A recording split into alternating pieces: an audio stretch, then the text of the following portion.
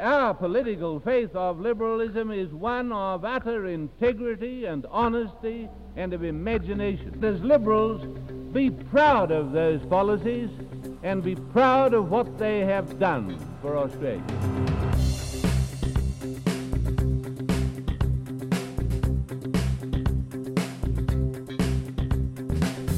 Welcome to the Water Cooler Podcast. I'm Nick Cater, Senior Fellow at the Menzies Research Centre, and with me is my colleague Freya Leach. Welcome back, Freya.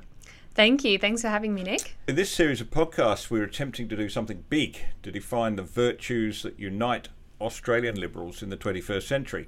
Our starting point is the We Believe statement, which was issued to mark the 10th anniversary of the Liberal Party in 1954.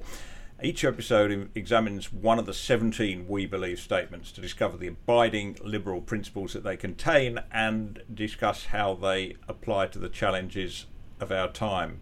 So joining us today, of course, is Keith Wolahan, who entered federal parliament last May as the member for the Victorian seat of Menzies, no more appropriately named seat, I think, for this programme. Welcome to you both. So today we are looking at the statement that we believe in Australia, her courage, her capacity, her future and her national sovereignty, exercised through parliaments, deriving their authority from the people by free and open elections. And no one is more fitting to speak about this than Keith Wolahan, who I believe has a background in defence. So Keith, tell us your initial thoughts on this statement. No, thank you for having me, Nick and Freya. It's lovely to join you. When you look at these 17 items, I think this is probably one of the most important one because it's given not long after World War II. And in fact, it's in the shadow of the Korean War. I think the Prime Minister, Robert Menzies, has a clear focus on our national sovereignty and security, but he anchors that in our democracy because democracy as a form of government is not a given at the time and you have to fight for it. And that's what he's getting at. I think out of the 17, Keith, this is one it strikes me as one we're not going to have too much trouble with, but we'll find out as we go along. But yeah, broadly speaking, I think it's the kind of statement that would resonate today. We might change one or two words, perhaps to make it a little bit more friendly for our era. But the sentiment that we believe in Australia, that's true. We all believe in Australia, don't we? And we believe in her sovereignty. I think we do. I'd be interested to get Keith's thoughts on this. Obviously, as a young person, I think that sometimes young people have a bit more of a sense of ambivalence about the concept of Australia, perhaps because of what they're taught about our history and about some of the conflict that they are taught sort of resulted in the creation of Australia. So I think we broadly would agree with this statement, but I do think some young people in particular might feel a bit uncomfortable about so clearly calling themselves essentially patriots, like we believe in Australia. Keith, you're in Parliament now. We're recording this on a parliamentary sitting day. You may have missed it in the Senate, but Senator Lydia Thorpe, the former Greens senator, got up and started repeating things she'd said before about Aboriginal sovereignty. The black sovereign movement is a voice you'll never allow to the table. She repeated what she said often before, that Aboriginals have never ceded sovereignty and that the Constitution is an illegal document and that we need to have separate sovereignty for Aboriginal people. That's a problematic statement for me, Keith. What do you think? I agree, and I think Senator Thorpe, there's some sense of irony that there she is standing in our Parliament, in the Senate, and that didn't happen by accident, and she's able to speak with all of the authority that comes with that and the legitimacy that comes with that because of our democracy that can only work in the way that it does because of the rules and the boundaries from our Constitution. Where we are and where I am in Canberra is the heart of our democracy, but up the road there's a memorial that we often forget about having a link to this place, and that's the War Memorial with 103,000 names on it. And no reasonable person can pretend every nation's history is perfect. It's not, ours is not. And we can acknowledge our ancient Indigenous history and the injustices that occurred. But we must also remind ourselves that Australia as a nation was one of the earliest movers in the age of democracies, one of the earliest. So that makes it one of the oldest democracies on earth. And I'm first to say that it's one of the most successful. Very proud of how our democracy works. And there's a reason that it's one of the top destinations for migrants around the world. And the idea of Australia, it's not a concept that just belongs in books. It's what binds us all together as individuals and groups, but it's the thing that we all share in common. And that's a beautiful thing that people have lost their lives defending. And I don't think we should dismiss that lightly as saying what Senator Thorpe's saying was just hubris. It's actually quite dangerous to question our democracy and sovereignty, even though she has a right to do that. Freya, I'm interested to hear your thoughts on this, because it seems to me that this word sovereignty is thrown around rather too lightly now. We talk about the new governor of Victoria has said that Aboriginals have never ceded sovereignty. But surely we cannot, if we're going to say that there is going to be a separate sovereign nation within this continent, a place that's been Australian sovereign territory since the settlement, I guess, European settlement, you're throwing up something quite dangerous, aren't you? Do you sense that, and do you think that people of your age group are aware of the dangers of that?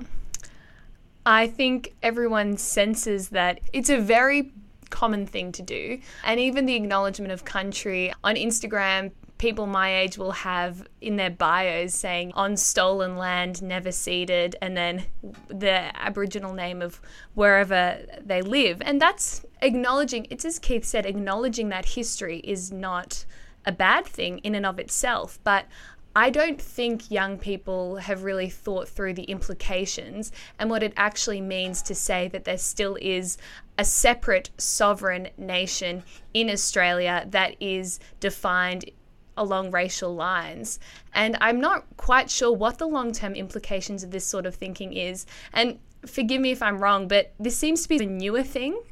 I don't know if it seems to be taking off and much more common than it ever was before to see Australia divided into two sovereign nations, one being the Australia that we're all a part of and the other one being the Australia that is just limited to Aboriginal people. Keith, any thoughts on that? Yeah, it is something that's more common, and it is more common with younger people. And I think probably most mean well when they speak in those terms. But it really is quite insidious because, again, historically, like when this statement was made in 1954, democracies were not a given. And you can argue that in the early 2000s or the late 90s, that was the peak of democracies, and they're fighting for their very existence again.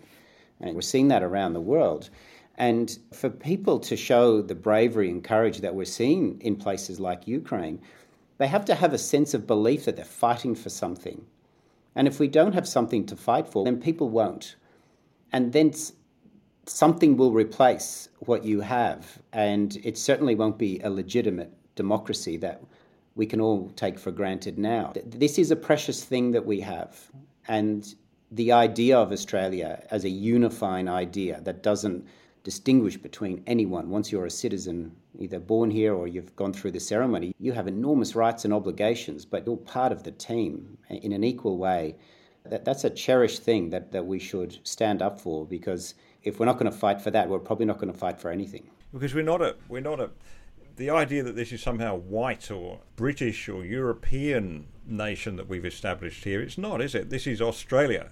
It's not a country for white people or black people. It's a place for everybody who has Australian citizenship, who has the great honour of being a citizen of this country. So there's no reason why we can't just say it's our country and we share it together. The idea that there should be a separate country and where the border's going to be for a start, we saw where that led during COVID. Yeah. Freya? I think that's exactly right. Keith, I'd be interested to hear, as a young person talking to my friends and trying to talk a bit of sense into them, what would you say to young people who don't feel almost like they should celebrate Australia and they feel almost a bit embarrassed about being proud to be Australian? What would you say to people who feel a bit like that?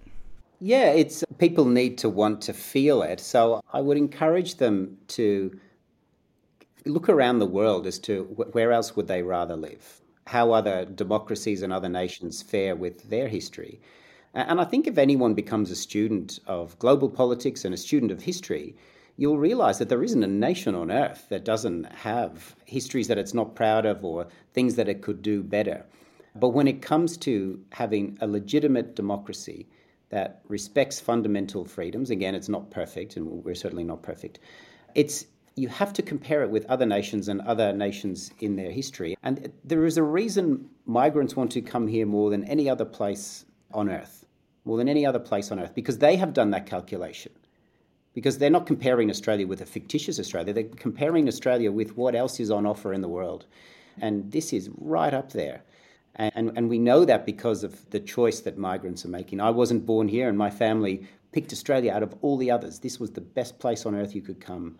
And then when I go to citizenship ceremonies as a member of Parliament, again, I just see that look of pride on people's faces as they become Australian citizens and wave the flag and stand for the national anthem, because they know they worked so hard to get here, and it was worth fighting for just to get through the front door. I wonder if migrants are less confused about this point than others. And I say that as a migrant, Keith. It's not a hard concept for me. I went to the trouble, and it was a lot of trouble. It wasn't cheap. I was far too late for the £10 POM scheme. I brought a family over here, and it's difficult. Yeah. But I did it because it was a deliberate, conscious decision. I thought this was a better country, and it was a place that I wanted to be, and for my children to have all the benefits of being in this country. And 30 years or more here, and I've not been disappointed. So it's easy for me, and as you say, I see it at those wonderful citizenship ceremonies on Australia Day and other times during the year. People raise their right hand to show allegiance to the country as citizens, and the brilliant thing, they share equal. They may be only been 5 minutes since they signed their certificate, but they have exactly the same rights and responsibilities as you and I and anybody. That's the wonderful thing. It's a great equaliser, isn't it? And in those ceremonies, not only are they happy to be there, they're just showing tears of joy. Yeah, just that they are so happy that they're actually... very rarely a ceremony goes by where I don't see people crying with happiness. It is...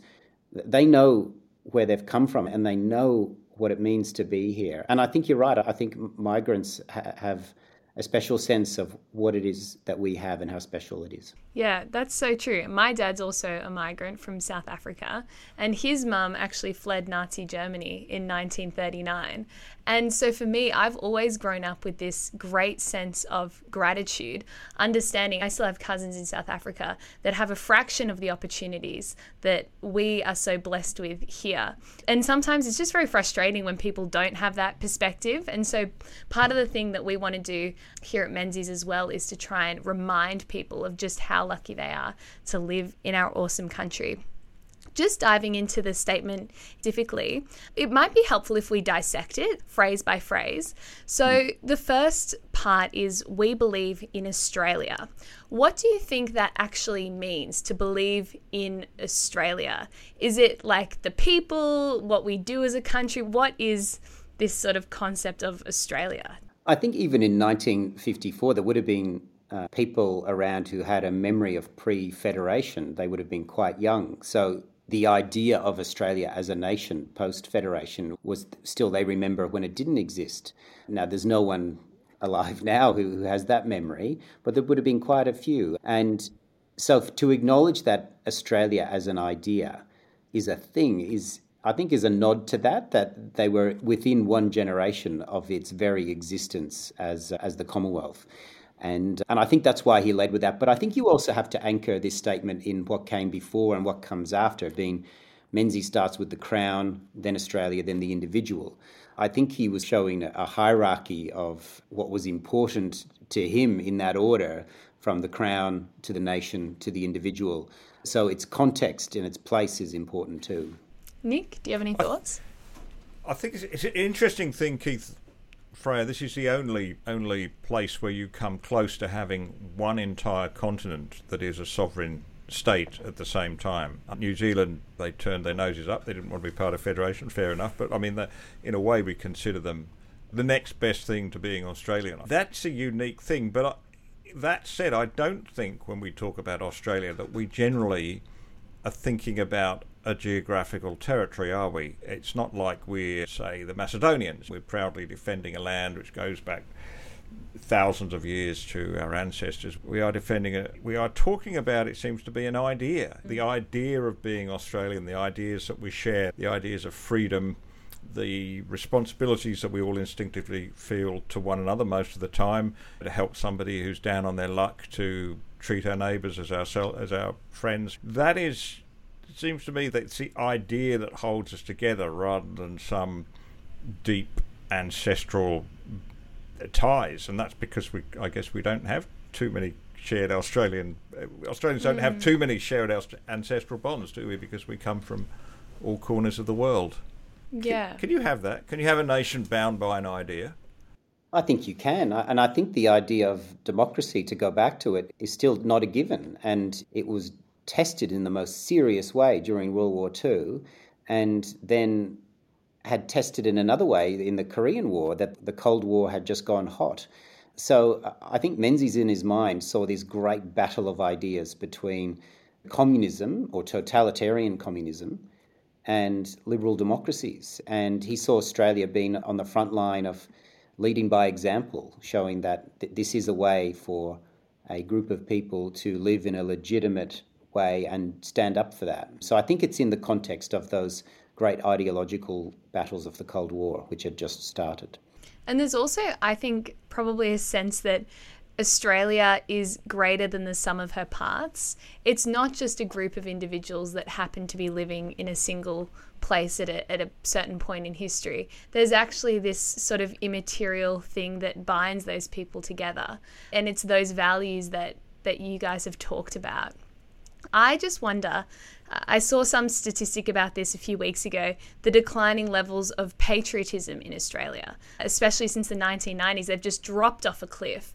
And what do you think that will do to this belief in Australia? Will we have a lesser form of belief? I don't know. I think we've got to be patriotic, haven't we? Some people see that as a bit of a problematic concept, patriotism, because it throws up ideas of jingoism and a sort of aggressiveness towards other nations.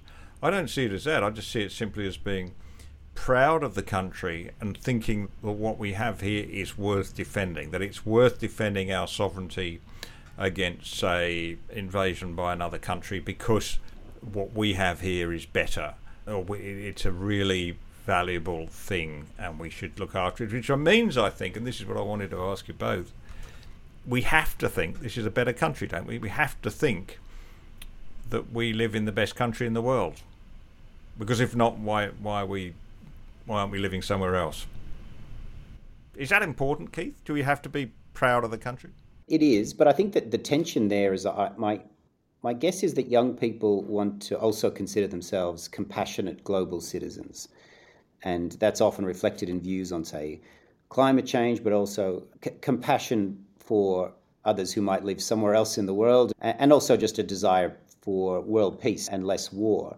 So I think you can view our system of government as being better than all others, and an avenue for legitimacy, for peace, and for prosperity, and be proud of that. Whereas I think young people who think there's some sort of table-thumping patriotism that views others in a negative way, I don't think that's attractive to young people. So the idea of our system being one we're proud of is probably something that is more appealing than the traditional views of patriotism. Yeah, no, that's very interesting. I definitely agree. And I notice the language that some people use. And you're exactly right, picking up on issues like climate change. There is this sense of a global duty. And we've seen the rise of these sorts of global governance frameworks. We've got the UN, we've got Universal Declaration on Human Rights. There's very much a sense that we live within this sort of international order. And I think young people probably feel that more strongly, and that we're actually citizens of the world as well as citizens of Australia. I know Nick finds this incredibly problematic, and I would agree. Nick, what do you think about that? I do. I've always been uncomfortable with that idea, citizens of the world. You are citizen of a country to which you have a duty, you have obligations. And I feel this very strongly, in fact, and a lot of people thought I was bonkers to do this, but after 30 years in this country, I actually did renounce my British citizenship. I just thought you can only really be citizen of one country, and that would have been convenient to hang on to my British passport. I don't know why. I have no intention of going back to live there. It's a nice beautiful country to visit, of course, and I have family. But I just feel you have to say, this is my country. This is the country to which I'm committed. It is a country which has given me so many blessings. It gives me so much that I can appreciate, and I have to give back. And that means very basic levels, turning up for jury duty when I'm asked or whatever. Those, and voting, of course, in this country is one of the duties we have as citizens. Am I pushing this too hard? Does anybody think I was nuts to give up my British citizenship? Or can we have a looser idea of citizenship than that? I had to as well, for obvious reasons, Nick. So I had to give up my Irish citizenship. But I do think, and we'll come back to this, I'm sure, in future episodes of this, there is one thing missing from Menzies' We Believe statement for me, and that is any mention of the word citizenship. It's become more, perhaps it was just obvious back then when you had a more homogenised society that this idea of citizenship was just taken for granted. But now we can see it's under threat here and in the States and elsewhere from the idea of the whole identity politics movement, that your identity is something other than the fact that you're Australian, whereas I very much believe we have to say we are Australians first and foremost. We can be something else under that. I can be a English born with Scottish heritage, or Keith can be wherever you were born, Keith, but you don't. The number one thing is we're Australian, and that's to me the binding glue. It is. Can I give you an anecdote that sort of explained that? Recently, I was at a school that was being opened, and there was a smoking ceremony by a traditional elder, and he did a really good job, and he made the point that his ancestry was 1/4 Indigenous, and he said, "I'd like to show you a picture of my family in traditional dress." This was near the end of the ceremony. And he turned the photo around, and there was a large family photo of people in Scottish kilts, and everyone laughed. And he said, "That's because I'm, in addition to being 25% Indigenous ancestry, I'm 25% Scottish ancestry. I'm 10% Italian, 10% Irish, 10% Scandinavian." And he said, "You know what I am? I'm 100% Australian." And that's how he finished. And I just thought it was a really lovely way to acknowledge that being Australian is the glue that binds all of us together. And it was a really well done ceremony. That's such a beautiful story. But do you think at the moment that with things like the Voice to Parliament, that sort of sense that actually we might have different identities, different experiences, but ultimately what is truly defining about us and what is uniting is that we're all Australian. Do you think the Voice challenges that in any way?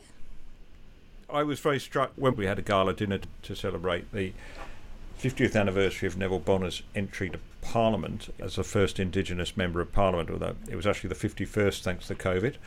I was very struck by what he said, in that he said, "Look, I'm Aboriginal, I have my original heritage." He's also a Christian. He was very proud of being a Christian. He was he came from his local community. He was a Member of Parliament, or a senator. But he said, he was very clear, but above all, he said, "I'm Australian." And that brings me back to that concept that if we can agree that we'll put that above everything else, whatever else we are, then I think we end up with a much stronger, more civilised society. I agree, and there goes the Senate bells in the background, so my apologies to your listeners. I was at that dinner too, Nick. I thought it was really well done, and I was envious of those who got to meet him. I missed out getting to meet him. It just seemed like a wonderful person, a wonderful Australian. And I absolutely agree. I think that is one of the risks, in addition to constitutional risk that's present in the wording, is that it just risks making us divided and being seen as something other than Australians. And I think that sentiment is one we should avoid. We should be unifying us as what we have in common, not what's different. And I'm worried about that in this process. At the Menzies Research Centre, we're passionate believers in the power of ideas to change conversations and shape the future. Thanks to podcasts, we've extended our circle of conversations to thousands of people every month. Podcasts are a great medium for think tanks. Listeners turn into podcasts for longer, more sophisticated conversations than they can find on conventional media, and we're very happy to provide them. And thanks to the generosity of our supporters, we can deliver them for free. You can show your support by subscribing to the Menzies Research Centre from just $10 a month. Go to menziersrc.org/subscribe or click on the link in the podcast notes.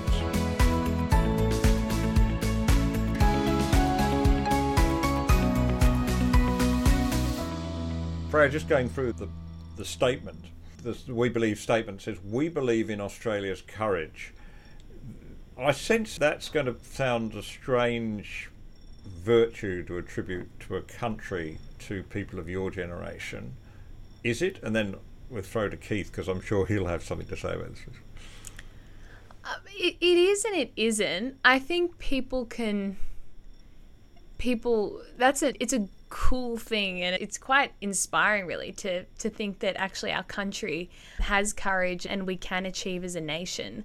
But I do think it's probably not really the language in which a lot of younger people think. Perhaps it's because lots of people haven't ever confronted a war, haven't had to fight for the rights that we enjoy, and there isn't that sense that courage has been required to survive as a nation. What do you think, Keith? Yeah, I was reflecting on that. I think it again reflects the time in which he gave this statement, 1 year after the end of the Korean War and within a decade of the end of World War II. So through three wars, World War I, World War II and the Korean War, Menzies was aware of vulnerabilities and the fact that we may not always be able to call on powerful friends. And like the people of Ukraine are showing today, I think even then he knew that our future ultimately lies in the courage of our people. And this, again, was also a time when the sanctity of national sovereignty as a norm was not a given. But he recognised that if your people show courage, you will be a more safe and secure nation. He may have also meant by courage confidence or optimism. And maybe the confidence and optimism are words that might have more relevance to young people today. I like that. Let's put those words in. To me, because I think, yeah, of course, there's the courage when we face an external threat, but I think there's also a sense in which Australia, the history of Australia, and I'm not just talking about the settled history, European settlement, I'm talking about before that, it's a history of courageous people who take on the challenge of somehow surviving on what can be a very difficult and unforgiving continent. It's not a continent that sort of gives up its riches easily, and it seems to me that the thing that the binding virtue that brings both Aboriginal, Indigenous people together with people who settled afterwards is everyone in their own way had to show a degree of courage and ingenuity and just doggedness to survive on this planet. Seems to me that's a unifying statement. But part of the challenge that we have now is that there are so many people that have never had to encounter the struggle for existence, and so they've never been forced to be courageous. What do you think about that, Keith? I think that's true, but then again, to come back to Ukraine, people who were 1 week teaching in schools, making coffees in their own cafe, doing a startup, being at university, were in a few weeks fighting for their lives in anti-tank teams, digging trenches that we haven't seen in Europe since World War I.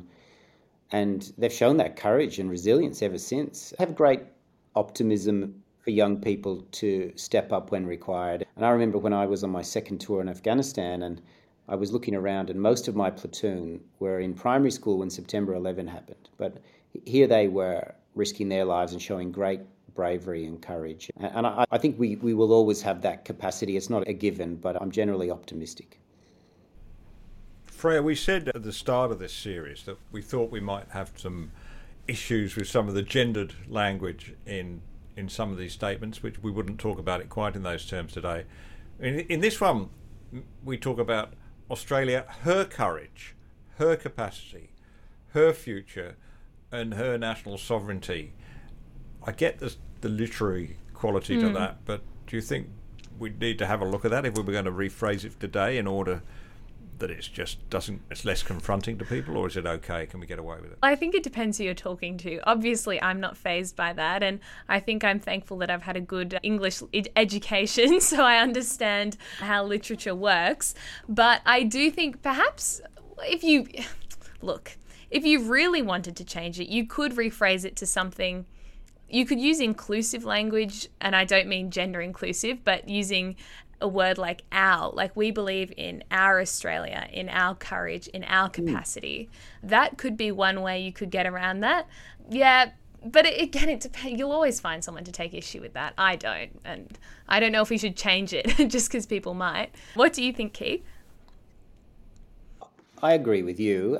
I think there's a tradition to this, and it's also in the way ships are named as well. It's meant with affection and warmth and really signifying that it's home. We signify the feminine being home. But I also like the way your suggestion for our, I actually think that's an improvement, because it's not talking about Australia standing outside. It's talking about it as inclusive, like the person saying the statement is like our. I have to show courage, the person who's saying this out loud. I'm not just relying on other people or this abstract thing. So I think your amendment is a good one. Let's go around the pronoun issue. It's always a tricky one these days. What was Menzies getting at when he spoke about Australia's capacity? How do we understand that? Right? I think with Keith's experience in the Defence Forces, he's probably more able to talk about like a military capacity. But I don't know what Menzies was really referring to. I guess it's written in the context of the Second World War. And so perhaps it would be our capacity to remain a sovereign country and continue to stand up for the values that have defined us. I also took it to be that it's about opportunity and resilience, that we will never be the largest nation in a region, or certainly not in the world, but we can punch above our weight, to use that cliche. But capacity is about optimism and opportunity. And the fact that he then goes straight into the next part being about talking about the future, I think it's also talking about us recognising that we're all custodians for future generations. And there's things that we are doing today that we should have one eye on our children and our grandchildren for whether we're proud of the decisions that we make. I like that word capacity, and I think about, people talk about Australia being the lucky country. We're blessed with all these wonderful resources as we are, but really our greatest resource and our greatest renewable resource, if you like, is a human spirit. It's enterprise, ingenuity and energy that drives us forward. And without that, you could have the most abundant riches in the world, but nothing would happen to them. And we know plenty of countries in the world, in Africa, for instance, parts of Africa where that has happened, where they haven't been able to develop their resources because of civic issues. We've been able to do that here, and I was struck by that on a recent tour to far north Queensland, to Bowen, and I visited a farm where they get 700,000 or 800,000 cases of tomatoes shipped to Coles every year. And you go, any idea how complicated it is to grow that many tomatoes, pick them, pack them into boxes, and then truck them down the Bruce Highway, the worst highway in the world, and get them into the stores? It's an act of sheer brilliance, and it wouldn't happen without people just determined to crash through every problem and find a solution. And you see this everywhere, don't you, Keith? As soon as you get out of Parliament House and out of the inner city, Australians behaving like that. Exactly. And again, it goes to one of the other We Believe statements being about free enterprise, but that all works, and it works like magic. But imagine we had a department for tomatoes trying to do all that for the country. You just know it would break down and it wouldn't work. Yeah, the capacity of Australians, separate to their government, to show ingenuity and to solve problems, and being guided by self-interest in a commercial sense, that's us at our best. So maybe where Menzies, or in that statement we talk about the capacity of Australia, maybe we should talk about the capacity of Australians, because they're the ones who actually get things done. That'd be a good amendment. And also quite countercultural today. But young people, I'm sorry to keep talking about young people, Freya, but it seems to me they haven't lost any of that entrepreneurial spirit, have they? So many young people with great ideas want to set up startups and great ideas for new software or different things they can do. We just need to nurture and encourage that, don't we? I don't think we have to instill it in people, because it seems to me it's always there. Look, I think that's right to an extent. I think there is definitely an entrepreneurial spirit among young people, and thanks to technology and the internet, never before have you been able to create such incredible businesses and ideas and products out of so few resources, really. But I do think that a lot of young people are not actually convinced that we, or even themselves, really do have capacity. And implicit in the word capacity is a sense that you can be self-determining and work hard and achieve. And I think a lot of young people don't believe they have that level of free will. There is this constant narrative that young people are victims and that you can work hard, but really if you're born into a certain family in a certain area, like, you're pretty much just doomed. And there are all these sorts of structural factors working against you. And while I think that young people are no dumber than any past generation, they are no less motivated or intelligent, but there is a cultural narrative that perhaps they don't have capacity to rise beyond their station in life. And that's problematic. Keith, do you sense that entrepreneurial spirit is still as strong and rich as it always was? I do, but I fear that it's been given a real shake during COVID, because I think during the COVID years, particularly where I am from Victoria, we had whole households and businesses and sectors that had to rely on the state to survive. And I think that's created a different relationship between the individual and the state. And it's made people more nervous to take risks, which needs to be there to have that entrepreneurial spirit. So I think we need to give it a kick again, because I definitely saw it there before COVID. It's there now, but it's just not quite the same, and it does worry me. Yeah, let's move on, because we need to finish this statement in a reasonable amount of time so you can get about your business, Keith. But going back to that idea of national sovereignty, we see so much, and since I think Menzies left office, we've seen it increasingly, that supranational bodies, the UN or whoever, are becoming authorities in their own right, and sovereign governments like ours are ceding some power to those organisations, particularly when we sign up to international treaties of one kind or another, and then we're bound to do X, Y or Z. And I'm thinking about, began with the International Treaty on Human Rights. More recently, we think of the climate change, the Paris Agreement, those agreements we sign up to, and then more recently still COVID, and the World Health Organization is attempting to give itself more authority in this space, and by definition countries like ours less. Menzies, of course, resisted this very strongly. He could see the danger, he spoke against it. Keith, do you think that we've been too careless in that regard? I've been watching this sort of area for a while, and I think potentially, I think the dial has been wound back compared to previous years.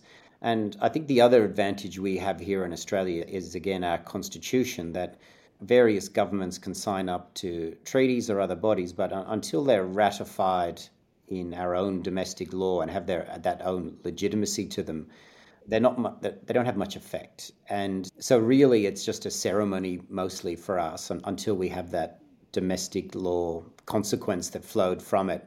So I'm not too worried about it. I'm also, as a middle power in the world, international bodies, as the theory goes, can be your friend if they're kept within check.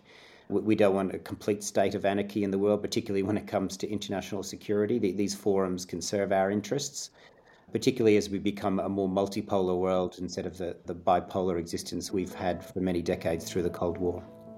Yeah.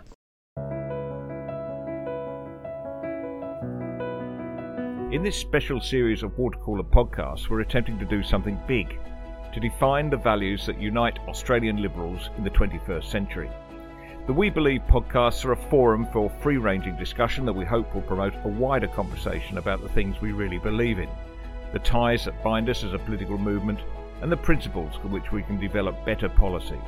It's an ambitious project, and we couldn't do it without your help, which is why we value the support of our growing group of paid subscribers. You can join them by signing up for just $10 a month. Just go to the Menzies Research Centre website for details, or click on the link in the podcast notes. How do you feel about that, Freya, as somebody who mixes with a lot of people who want to be citizens of the world? Yeah, I guess there are two angles you could take on it. The first one is a legal approach, and I think Keith is exactly right. We have a dualist system of the incorporation of international law. So we don't just sign a treaty and then it becomes Australian law. To be incorporated into domestic law, it actually has to be passed through legislation in Parliament, and I think that's a very good thing. But I would agree that perhaps on the cultural side, there could be a sense that these sorts of international organizations are somehow these benevolent global powers that want to promote the interests of human rights and climate change and whatever. And I think that's probably a more insidious force than the legal implications. And that's probably what we have to be a bit conscious of with our young people, especially, and just saying to them, no, actually, you're Australian first and foremost. And we have something that's worth protecting and worth defending. And it probably will not be served just by blindly following whatever the UN says. What do you think, Nick? I think it's been an interesting conversation about to get the thought neural channels moving on these issues. Because it's, as I say, you rightly said that I'm very nervous about the idea of international citizenship.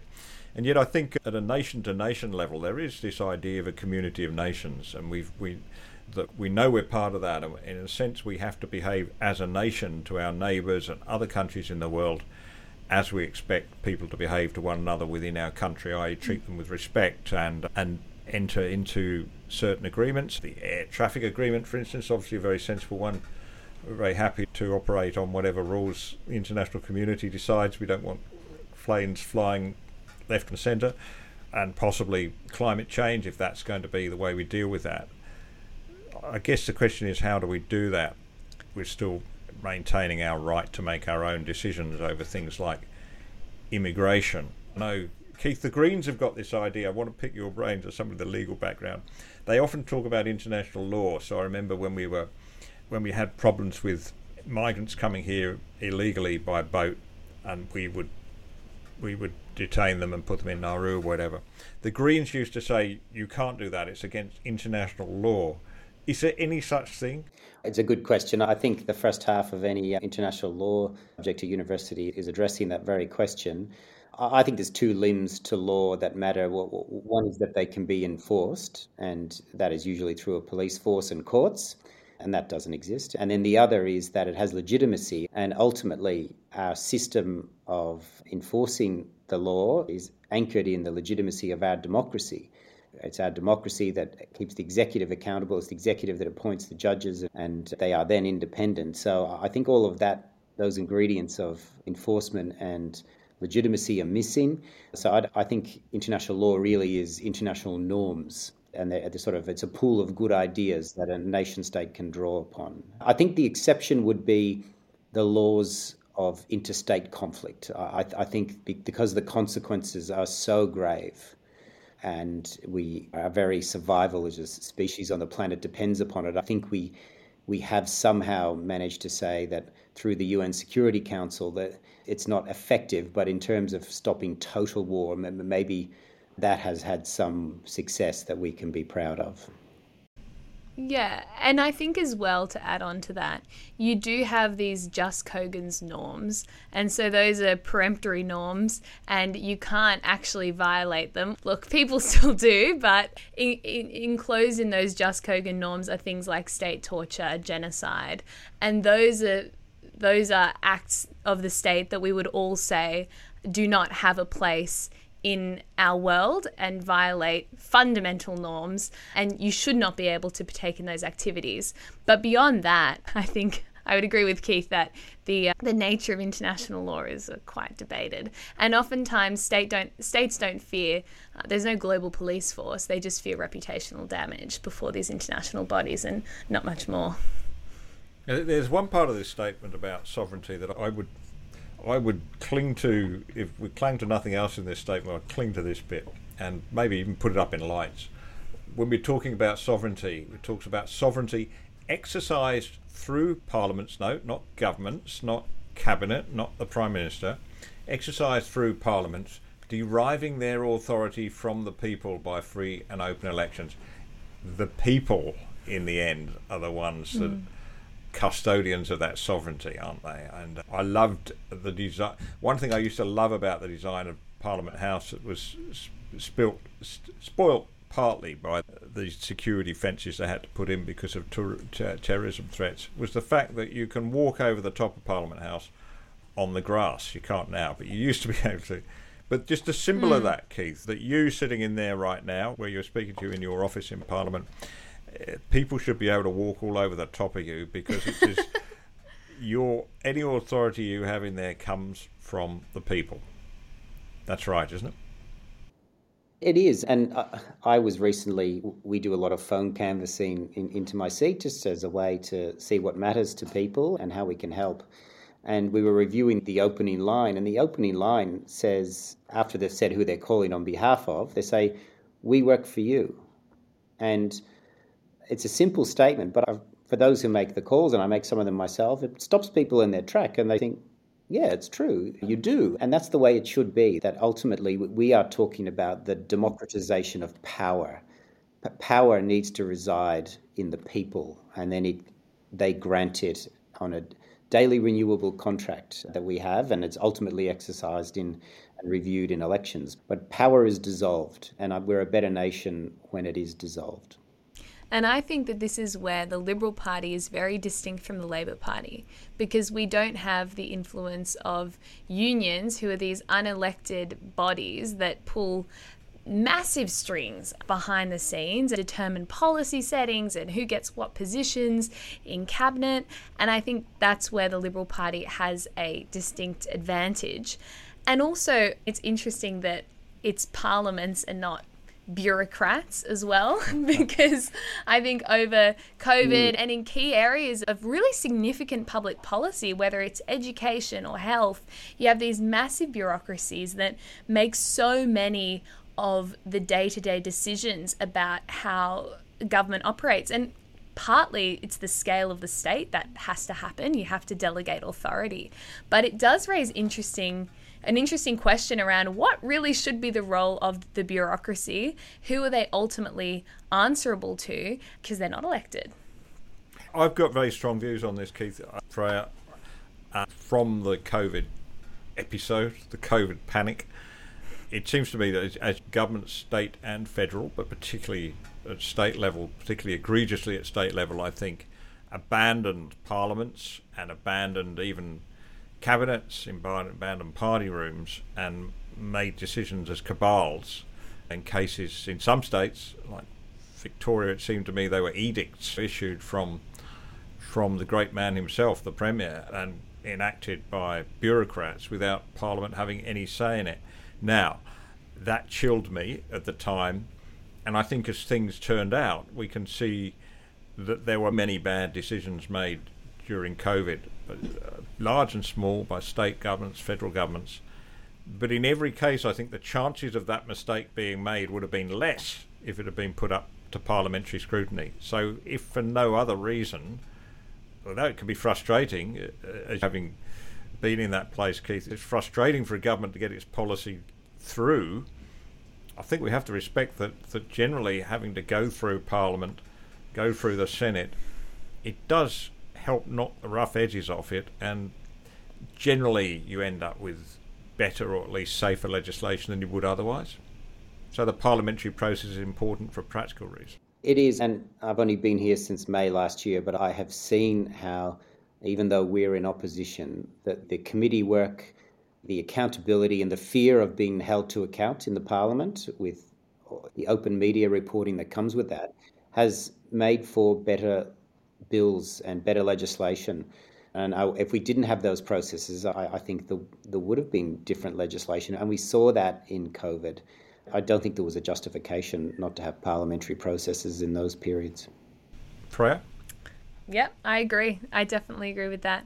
And I think that we should be constantly reminding the public that bureaucrats do not call the shots, and actually they too sit below the Parliament, because it's the Parliament that derives its authority from the people, and they are the elected officials and not the bureaucracy.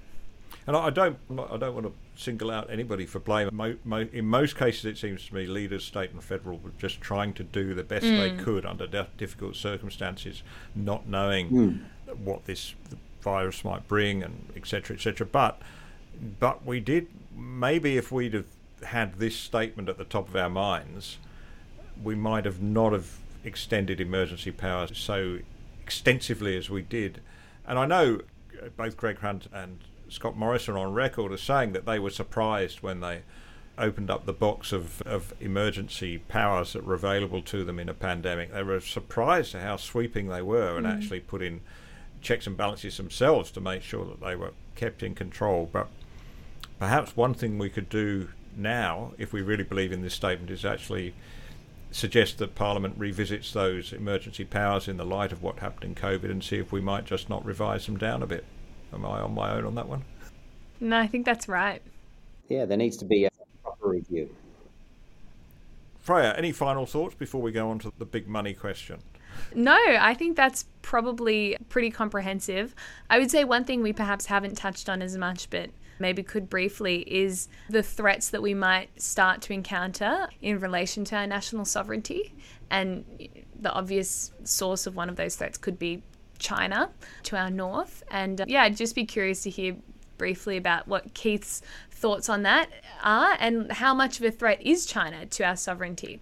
I think when you think about what's a threat to our sovereignty, I always like to think what will last through the decades as a statement. This statement is, if Menzies had included particular nations or threats, it wouldn't have aged well, because the nations that were posing a threat to us then are not the ones that are posing us now, and the ones now won't be, you'd imagine, in decades to come. And I think that's the genius of this "we believe" statement, that it is so timeless, because he knew not to single out particular threats at their time. So for me, the idea of, I think, totalitarian states, whatever form they're in, whether they're in dictatorships or communist states, I think they are threatened by democracies and are therefore a threat themselves to democracies. So I think because of the regime that is in charge, that they are necessarily threatened by an alternative that is showing a different way, that is accountable, that can lead to a prosperous, free nation. And I think that's what Menzies was getting at here, that as a confident nation that